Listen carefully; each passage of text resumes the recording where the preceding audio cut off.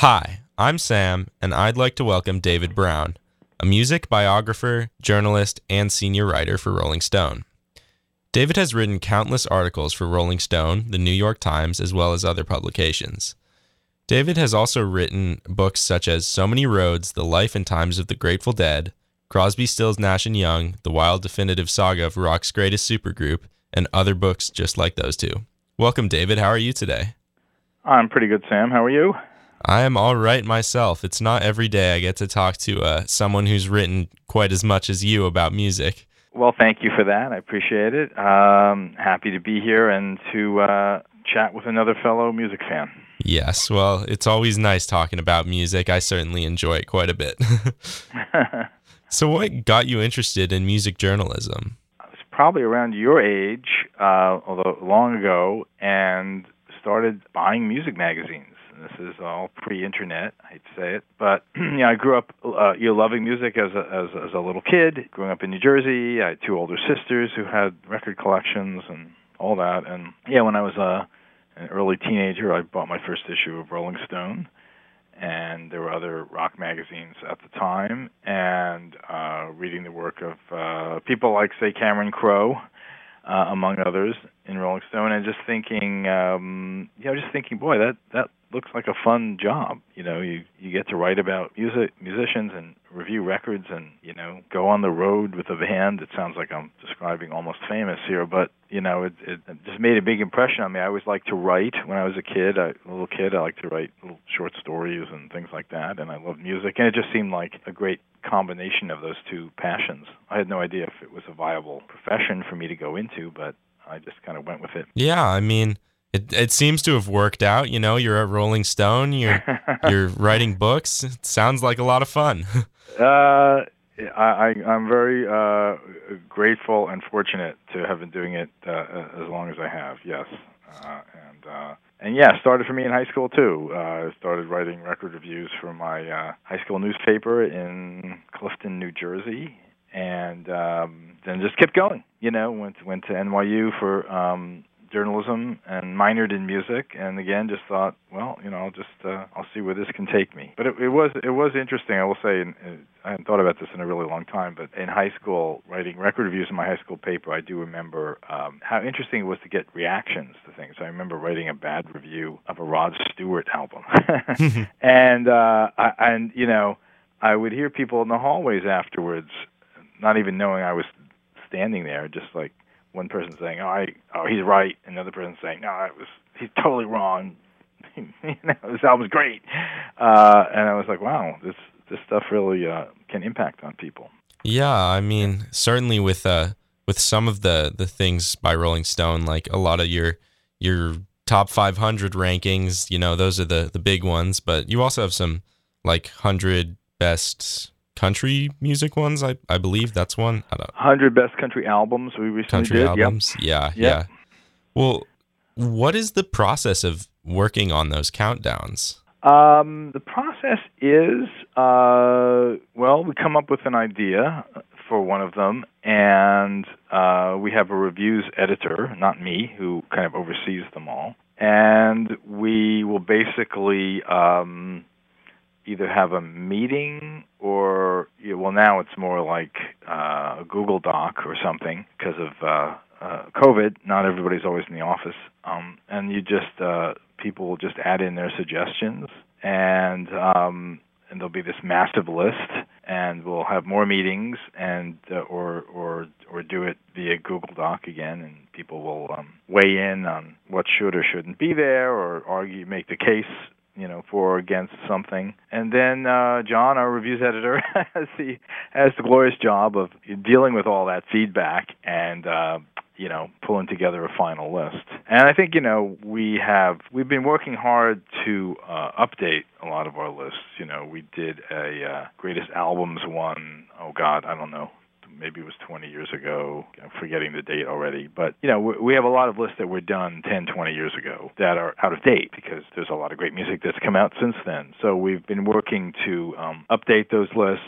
The 500 Greatest Albums one that was rolled out maybe 2 years ago had, a lot of was a great example of that. I think we had the singles list from a year ago, similar. So where we really, especially get our younger staffers involved to contribute their thoughts as well, and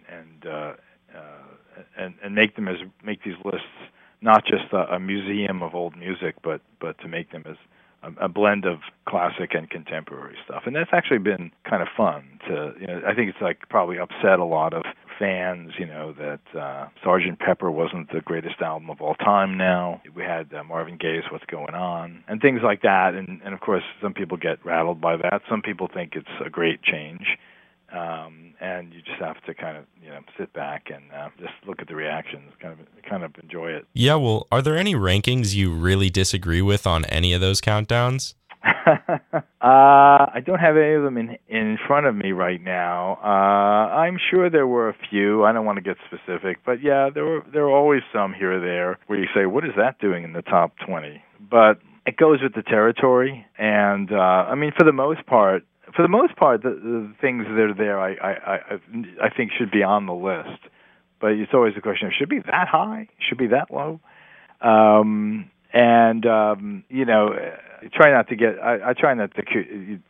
I've done a number of these lists at this point in my career, or worked on a number of them, and so I try not to get too rattled by it all. I think other people on Twitter and so forth get a lot more rattled than we do, and get angry about it. So, how do you decide who you're going to write about when you're starting a new book? That's a good question. It usually, it's always about something I'm really sort of passionate about, and who I maybe feel haven't been covered as super in depth in books.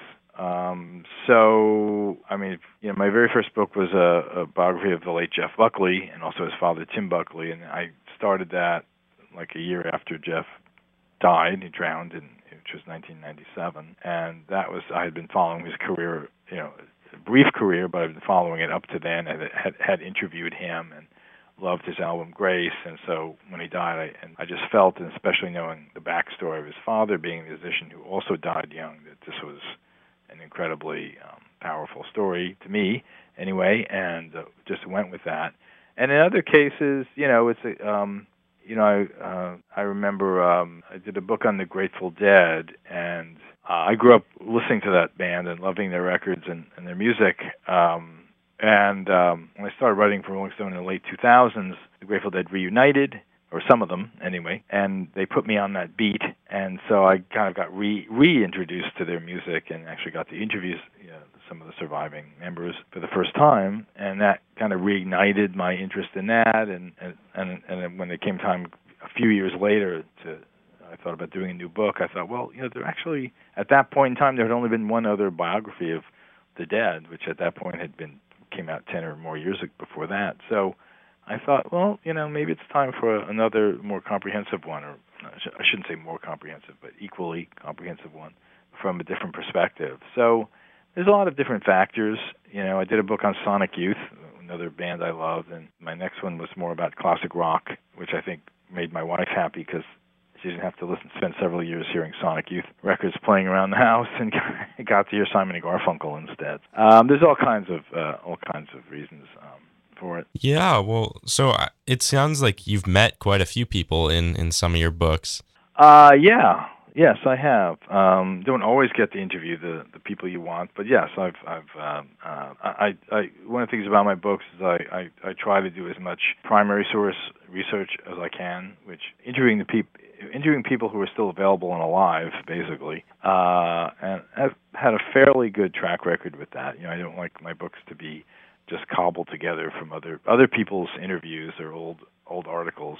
I like to. That's kind of the fun aspect of it. Tracking down people who, to go back to the Grateful Dead book, there were members of their road crew, for example, and former, girlfriends and whatever, who had never spoken before, and had never spoken for previous books before. And I reached out to them, and they were happy to talk to me, and so I was able to get lots of kind of new information and new insights from different perspectives from those people, and that's the fun part of it all. And one of the things I've certainly learned is some of the best stories don't always come from, the stars, because some of those people, especially if they're rock stars who've been around for a long time and have done many interviews, that they tend to, have the same kind of stories that they tell over and over again, and or they just have forgotten stuff, and it's from those other people, those people kind of more on the sidelines who observed things, where you get a lot more, often a lot fresher information and more detailed information about certain things that the main characters have possibly forgotten. Yeah, well, I mean, not that I have anywhere close to as much experience with you with interviewing people, but I can definitely, like, I guess, agree with that. Like some of the interviews I've had, the people that I've been least expecting to be like the great interviews, have turned out pretty well. So, I can't complain. I get better interviews out of people, I guess. Yeah. Who was your best one? Oh, that's tough. I know people ask me that all the time, and I never. I say the same thing. Yeah, let's see. I mean, I've had a couple of ones that have been really fun. I talked to Lee Oscar. He's a harmonica player. Oh, from War. Yes, from War. Oh, wow. Okay. That was a fun one. Now, what led you to Lee Oscar, who was probably something your parents or grandparents were listening to 50 years ago? Well, I'm into, as people call it, I guess, dad music. Okay. A lot of the music I listen to now, pretty much all of it, honestly, is music that came out in my parents' generation. Because I guess that's what I was raised on. My first memory ever is me begging my dad to put Sgt. Pepper's Lonely Hearts Club Band on the CD player. Okay.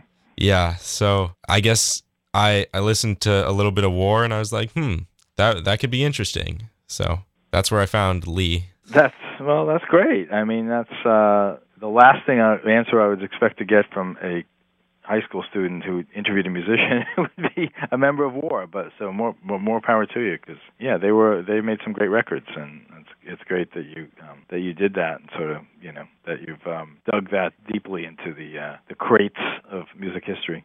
Yeah, well, I often wonder, like, for people your age, or I have a daughter who just turned 20. How do you deal with the enormous amount of music that's available on, Spotify? Or anything.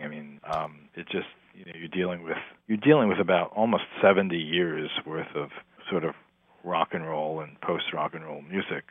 If you think that a lot of it started in the early to mid 50s, it's almost 70 years ago. And that's a massive amount of music to have to try to grapple with. So how do you do it? Well, it's certainly tough. I'll tell you that much. I really I would not call myself a master of all music by any means.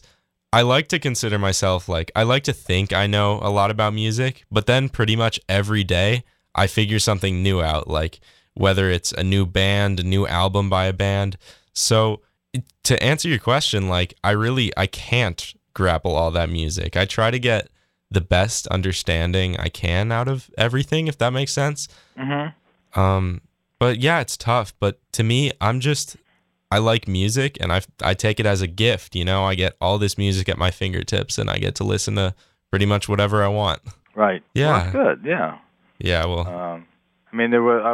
I was talking to another student recently, and had to explain the concept, which is, I know, completely foreign at this point. That there was a point when I was, say, your age or into my 20s, when if a record came out and didn't sell well and was a flop or something, it would just be discontinued by the record company. This is, again, before the internet. It would just be out of print, and it would be pulled from the record stores, and it would just be gone. And you would have to, so there was so much stuff. For example, when I was growing up, the Velvet Underground catalog was all out of print, because those records didn't sell well when they came out in the 60s. And, I remember once in a while you'd see a copy of the Velvet Underground and Nico, their first and great album, for sale in a used record store. And it would always be behind the counter because it was so rare. Like you didn't want people even touching it. But the price would always be, I don't know, $50 or something. Wow. $100. I didn't have that kind of money as a kid. And also I didn't even know if it was any good. I'd never heard it. So I was like, I don't have $50 to spend on a record, and I don't even know if I should. But, now, of course, the entire Velvet Underground catalog, and among other things, is right there for you. So, there was for a lot of us, we really had to hunt things down. I spent many, many hours in beautiful sunny days in New York City in record stores, flipping through bins and looking for stuff in the dollar bins, that was out of print, and it was always very exciting when you find it.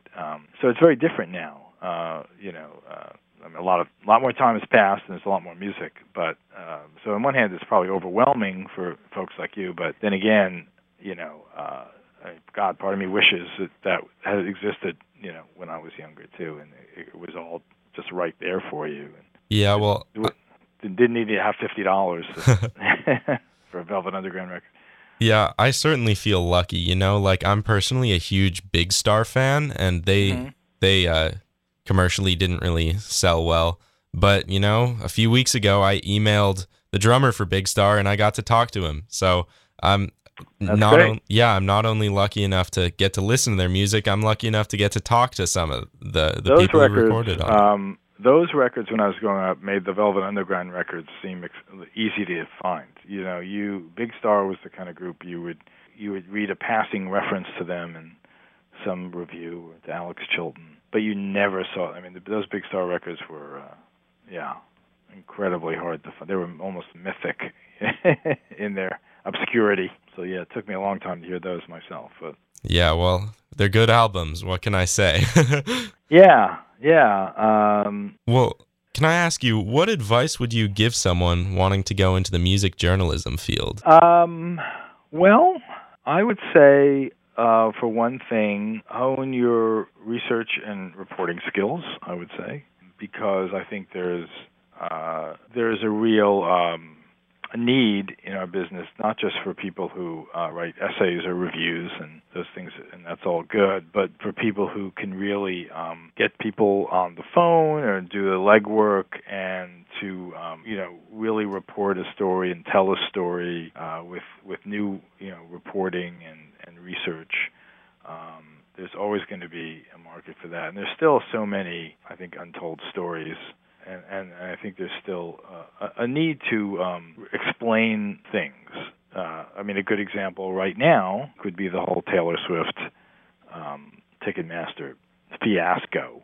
Oh, yeah. I'm not working on that myself, but my colleagues are. And that's a case where, you really want to have people who aren't just like writing some diatribe about Ticketmaster, which is fine.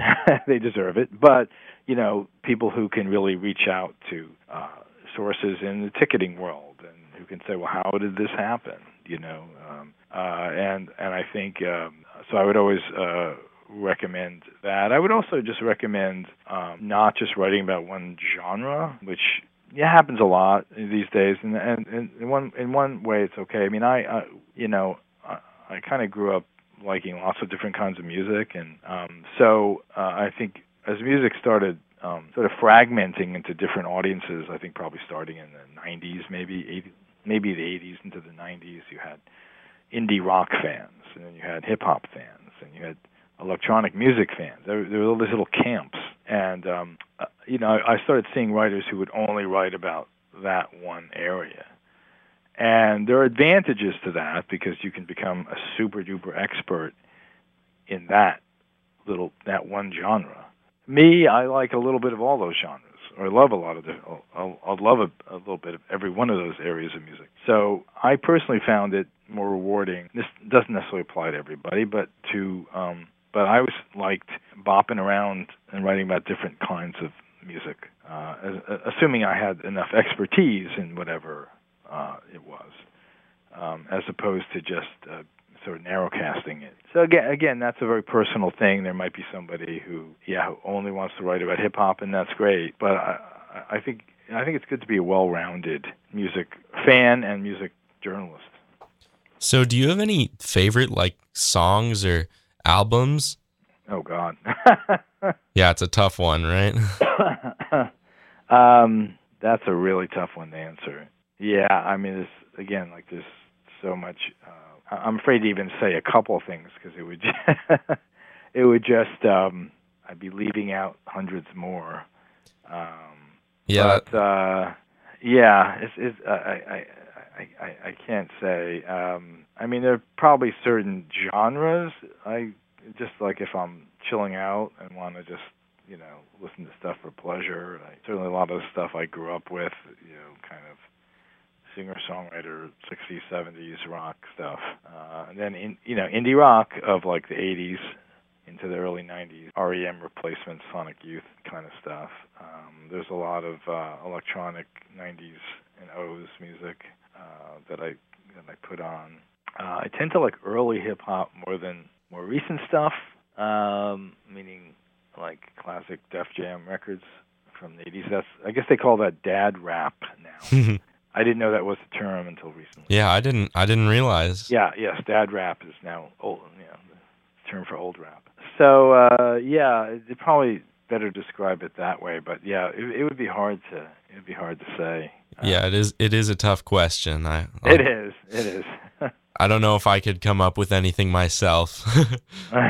So you guys are in the Seattle area. Yeah, we're in right? Mercer Island, so right next to Seattle.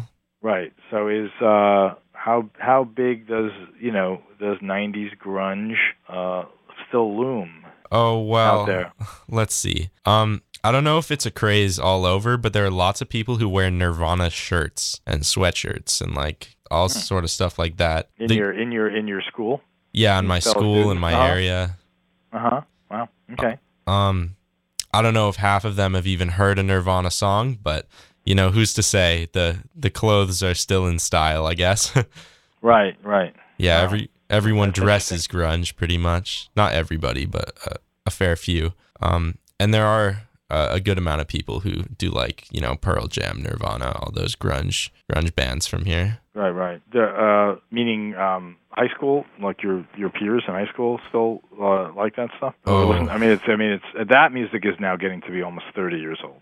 Yeah. So I'm just kind of fascinated to see what the legacy is out there. Is it? Well, I certainly am a big fan of it. There are lots of people. I was talking to one of my friends, and she didn't even know who Jimi Hendrix was, which astounded me. So that is a little bit older than Nirvana and those groups. But I feel like grunge definitely still has a cultural presence here, if not like in the music itself, in the style, in the clothes, in all of that. Like everyone knows the name Nirvana. Right. But is there still flannel shirts and things? That's such a cliche, but is that...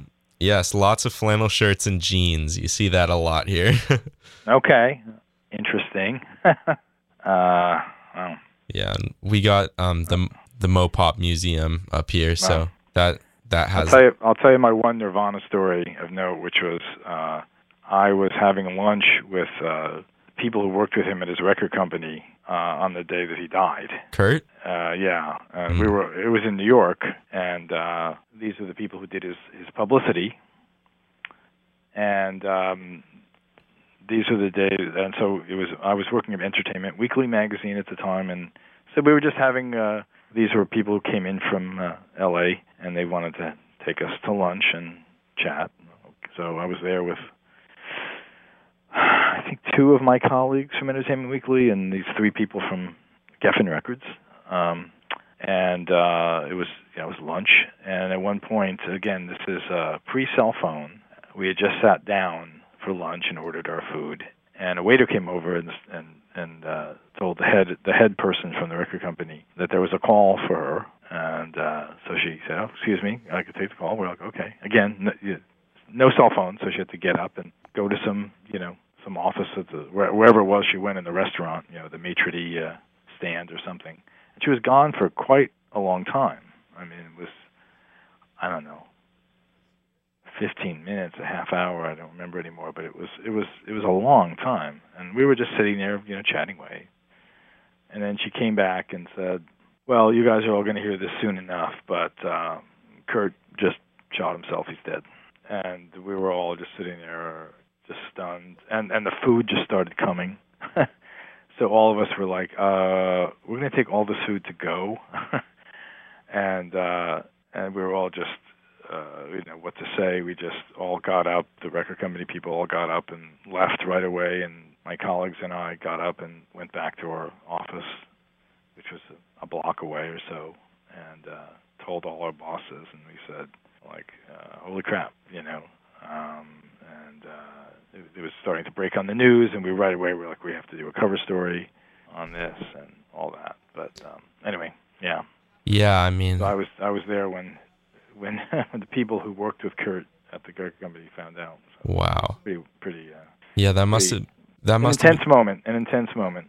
Yeah. Well, I mean, on one hand, it's got to be extremely, like, kind of emotional almost, and then on the other hand, it's like, now you're so busy, you got so much to write on. Like, that must have been, you hardly had time to process, I'm guessing. That's true. That's a good perception. Yes, exactly. Because that was a Friday, I think, pretty sure. And Entertainment Weekly would go to press on a Tuesday night.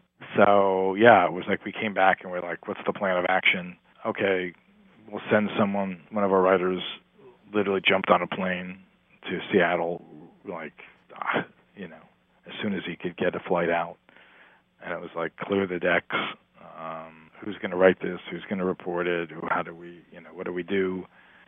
Let's get the photos together. Let's, start doing photo research. So you didn't really have time to really sit down and get, for us anyway, to right then and there to really grapple with it. It was just that we had a job to do, and the record company people, I'm sure, were the same. They had to get back and field calls from reporters like us. So yeah, no, it's true.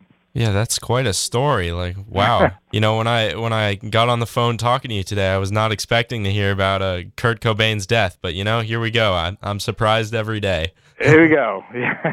Well, given where you are, I thought I'd share that. Yes, well, that's really interesting. And thank you so much for talking to me, David. Like, this has been fascinating. I love hearing about music stories, and getting to hear from someone who works in the music fields, like writes for Rolling Stone, and that's incredible, Yeah. Well, thanks for happy to talk about it and share what I've experienced, and I think it's great you're doing what you're doing, and all you folks at the station, and wish I had a radio station at my high school when I was growing up. Thanks, Sam. Great talking to you. Yeah, it was great talking to you. Thank you. Okay. I hope you enjoyed that interview. I'm Sam, and that was David Browne, a journalist for a Rolling Stone magazine and a writer of music biographies. If you liked that interview, make sure to listen to My Back Pages on Spotify and Apple Podcasts, and pretty much any podcasting platform for more great interviews just like this one.